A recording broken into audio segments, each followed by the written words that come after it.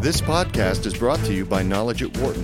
For more information, please visit knowledge.wharton.upenn.edu. Just when consumers thought they had their 3G wireless gadgets all figured out, it's now time to start getting a grip on the fourth generation of wireless technology, which will be much faster and far more disruptive than anything we have experienced before, according to Scott Snyder, in his recent Wharton School publishing book titled The New World of Wireless: How to Compete in the 4G Revolution.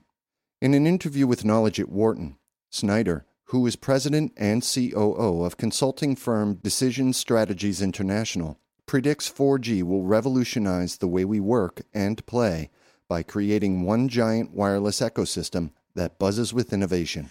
Scott, thank you so much for joining us today. Thanks, McCool. So let's start with a very basic question. Why have most organizations failed to capture the value or the full potential of today's wireless networks and devices? I think a lot of it has to do with the general barriers in corporations to see any emerging technology. So whether it was the internet 10 to 15 years ago or biotechnology, it takes a long time for large organizations that are entrenched in their current way of doing business to see a new emerging technology and then figure out how it will affect their market and their organization. I think wireless is a great example where if you asked even AT&T, who was in the business back in the mid-'80s, how big wireless might be, they might have said 1 million subscribers overall. And yet today it's almost 4 billion, actually over 4 billion. So I think it's one of those things that just happens behind the scenes, and in particular the socioeconomic signals are the ones we miss the most. And it usually takes some early adopters to show what can be done with it, whether it's a Federal Express or the military or even startups. And then large corporations start to see the benefit. We'll come back to the early adopters in a minute.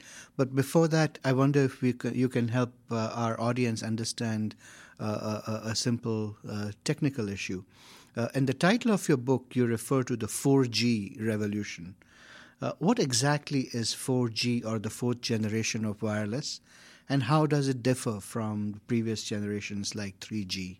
Yeah, it's a good question, and a lot of people are still scratching their heads. If I talk to my mother, she's like, I'm just catching up with 3G, and you're writing about 4G, right? So we're a little bit ahead, but that's part of the book being provocative. 4G is a couple of things. One is it's a lot more speed, a lot higher speed. So think of your cable modem today at home is about anywhere from 1 to 10 megabits per second. That's how much data travels to your home. 4G is promising speeds of 100 megabits per second and more. And that's to your wireless device. So dramatic change in speed. The other big change is think of it more like a cloud where many things will be able to interconnect across different types of networks. Whereas today, it's very hard if you're a Verizon subscriber to use your phone on an AT&T network. You can't. But in the future, 4G will allow different devices to talk on different networks. And then the third big thing I think that will happen below the surface but become very apparent is the connection of objects and things. So in the future, a lot of people predict there'll be 7 billion people on the planet, but there'll be 7 trillion objects that will be connected. Most of these will be wireless. And so if you think of what kind of networks needed to connect all these things with all these people, it's a different network than today. And so those are probably the big changes in 4G. And I'd say from a user behavior standpoint, it will shift more power to the user and less from the network providers. And that's kind of a disruptive effect. Well, that brings us to what I think is one of the key ideas in your book, which is what you refer to as the digital swarm. Can you explain to us what is the digital swarm? How will it change our lives as consumers? And how will it transform the way we do business? Thanks. It's a great question. I was looking for an analogy of what I saw happening, which was if you put this cloud out there and you allow innovation to happen and people to organize around it, what would really transpire? And I thought of the biological analogy of bees or birds. Really, they have these almost natural communication mechanisms to organize, and they fly in a formation, and they're able to, know what the objective is. And if you think of anything that's been wirelessly enabled, whether it's the Obama campaign, where people were able to organize very quickly around different events and objectives, to things like the coordination of a supply chain, these are kind of swarms, right? So they're somewhat ad hoc. You've got distributed entities and entities or people, and they're being organized by communication around a common goal. So I thought the word swarm and digital swarm was very appropriate. And I think what this paradigm shift is, it really fights at the heart of classic organizations, right? So it tends to say, my organization's not this defined boundary. It's really a collection of distributed people. What are some of the emerging factors that are driving the digital swarm? So I think one is going to be this technology platform that will really allow much more interconnectivity across the planet and across organizations, which I think 4G will do. I think the second thing is the move away from wireline to wireless networks. So I think now that wireless can do the same at higher speeds that you could get on wireline. And I think the third thing is the intelligence built into our devices. So even the iPhone, at a simple level, the fact that the device knows if I'm texting or talking, and it knows my location. So the other day I had an application. It knows if I'm in a high crime area and will actually put my phone on a threat alert so I can dial 911 immediately. And it does that without me even knowing it. So what I call cognitive or smart devices coupled with this cloud will really create this much more intelligent backdrop where people can innovate and do more productive things. Your book develops some scenarios for an unwired future and examines their implications. Could you explain that to our audience? Yeah, I think anytime you're dealing with high uncertainty, it gets dangerous to make predictions. And I think we can point back to all kinds of things like the banking crisis for that. Very true. So scenario planning represents a nice construct, and we use that here at Wharton and some of our work and outside to really deal with future markets and future environments that have a lot of uncertainty. And in this case, you can point to the behavior of consumers. I mean, the iPhone App Store didn't exist 2 years ago. We didn't have 2 billion text messages flying across networks 5 years ago. We didn't have peer-to-peer social networks. So just the things that have transpired in the last 5 years tell us we're not very good at predicting things. So I thought it was appropriate to paint some scenarios for how this might play out that could bound where the future could end up and help decision makers and leaders think about, okay, what are the implications of the different scenarios for my organization, my market, my industry? What is the swarm effect, and what are its implications for companies? So the swarm effect is leveraging these enablers I talked about before. So, smart devices, distributed organizations, higher speeds, and this cloud of capability, and figure out how you can leverage that to innovate new products and services. But the paradigm's going to shift. It's not the classic develop a product and service and push it out to market. The user will be very much part of this innovation process. And if they're not, you probably won't be able to compete and succeed in this environment. So I think there's some great examples of user-centric innovation already. I mentioned the iPhone App Store, but there's even examples going on in other parts of the world where you have fishermen in India that can quickly, on their cell phone, check the market price for their product before making the long trek to the market. And now cell phones are driving a more efficient market. And that's all driven by users. That was user-based innovation. You've developed an assessment tool called WIQ. Could you explain what the tool is and how companies can use it? Yeah, I mean, it sounds like a kind of a cute name, YQ, but the idea is really to get a sense of what the capacity or capability of the organization is to innovate with wireless. And I go through a number of dimensions, and those were developed by talking to some of the leading edge companies, what I'd call the early adopters, and looking at what characteristics made them successful. And then I actually went out and did a survey of executives to see where most companies mapped. And no surprise, there was quite a gap. And some of those dimensions include wireless social networking. How much of your company is networked wirelessly and exchanges and shares information. Do you have the latest technology? Do you have a network that interconnects your wireless and wireline network so that your organization can even take advantage of 4G? And then things like how distributed is your organization in terms of decision-making and authority? Because that's really where you can take advantage of this swarm effect, right? To allow people at the edge to interact with consumers and vendors and partners and customers and really start to think about how you innovate. How can companies develop strategies to gain sustainable competitive advantage in this emerging wireless environment? I think the overarching model they should be thinking about is how do I develop an ecosystem? So the ecosystem includes the players I just mentioned, your customers, your partners, your vendors, even your employees. Think of that as one giant wireless ecosystem instead of just the classical boundaries. And then within that ecosystem, the really neat thing about wireless, much like the internet, it gives you an opportunity to fail fast and cheap. So innovate new products and services, roll those out, test them, get feedback with a small group of users at a local level or virtually, incorporate that feedback and continue to iterate. Some of your products will fail, some will succeed. And as we've seen with the iPhone model, 1.6 billion downloads. Not all of those applications are going to succeed. So it's somewhat of a natural selection process. But yet the cost of testing those is very small. So it might only cost a few $1,000s to bring an application to market and test it with a small group. So this idea of being more nimble, which is hard for large companies, but creating this ecosystem and use that as your test bed. You referred earlier to the example of the fishermen using wireless.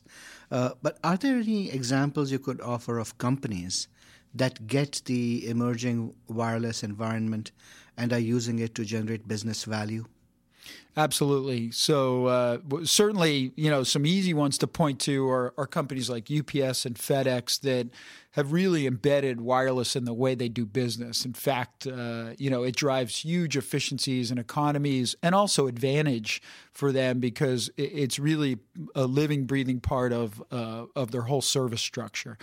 There are really next generation examples happening all over. For instance, Qualcomm just partnered with Scripps in San Diego to create something called the West Institute for Healthcare and Wireless. So it's a giant, real place to innovate with infrastructure around everything from wireless Band-Aids to in-body monitors around your heart or glucose to try new things. And I think that's what wireless is going to be about, is bringing players that typically don't talk to each other and using this innovation platform, whether it's healthcare, energy, security, transportation, to drive new innovations.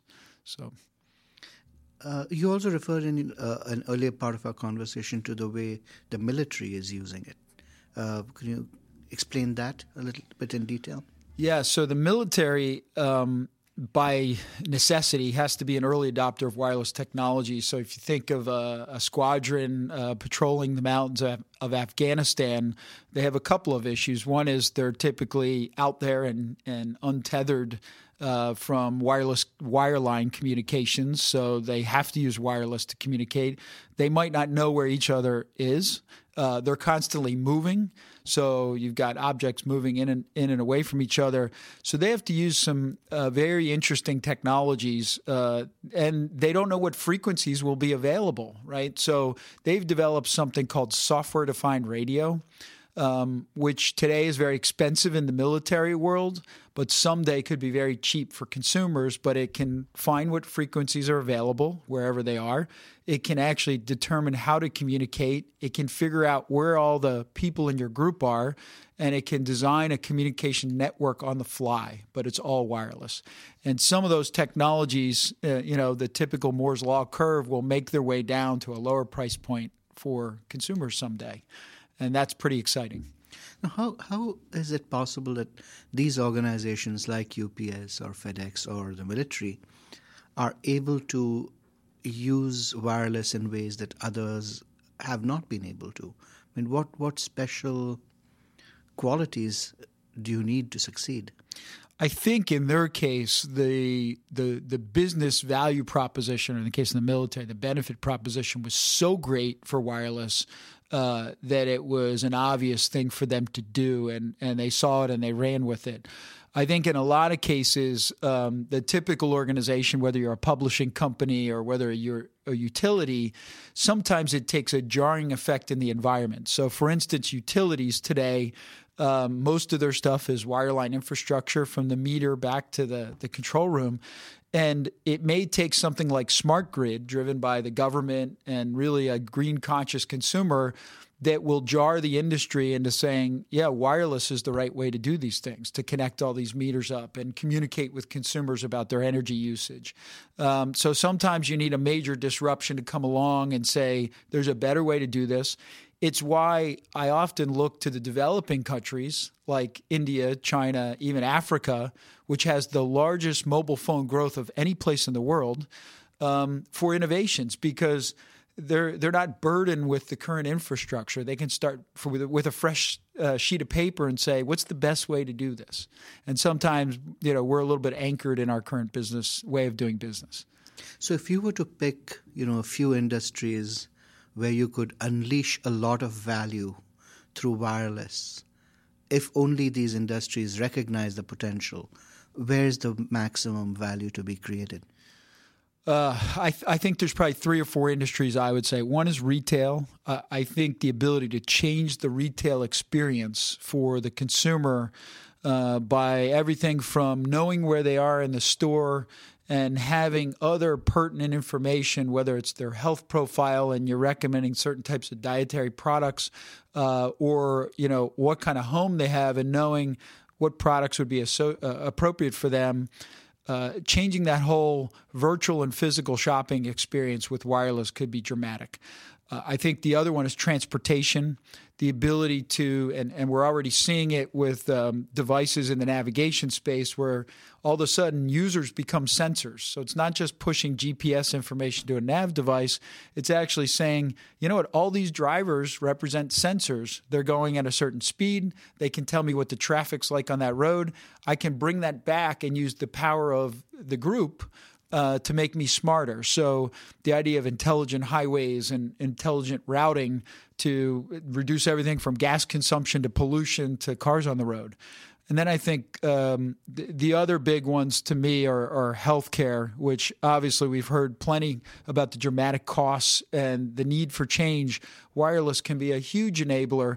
If you look at the fact that hospitalization is probably 30% of healthcare cost, if we can drive to remote patient care and patient compliance and monitoring clinical trials with wireless devices, we could take huge costs out of the system. So healthcare, and then my last one would be energy, which once again is another national level issue.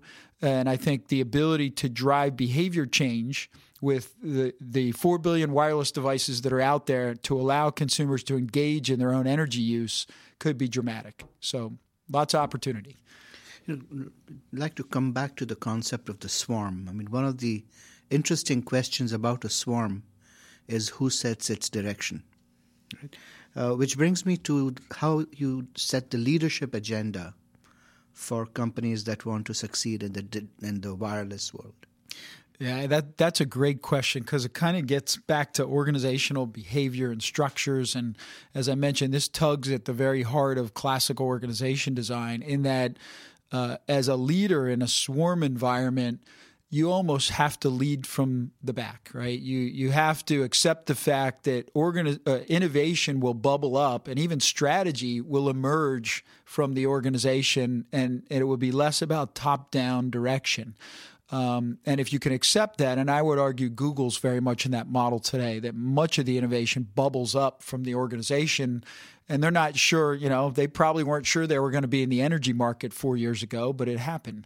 I think in a swarm-like environment with wireless as a catalyst, you really have to accept the fact that that a lot of the organization will be adaptive versus, top-down command and control.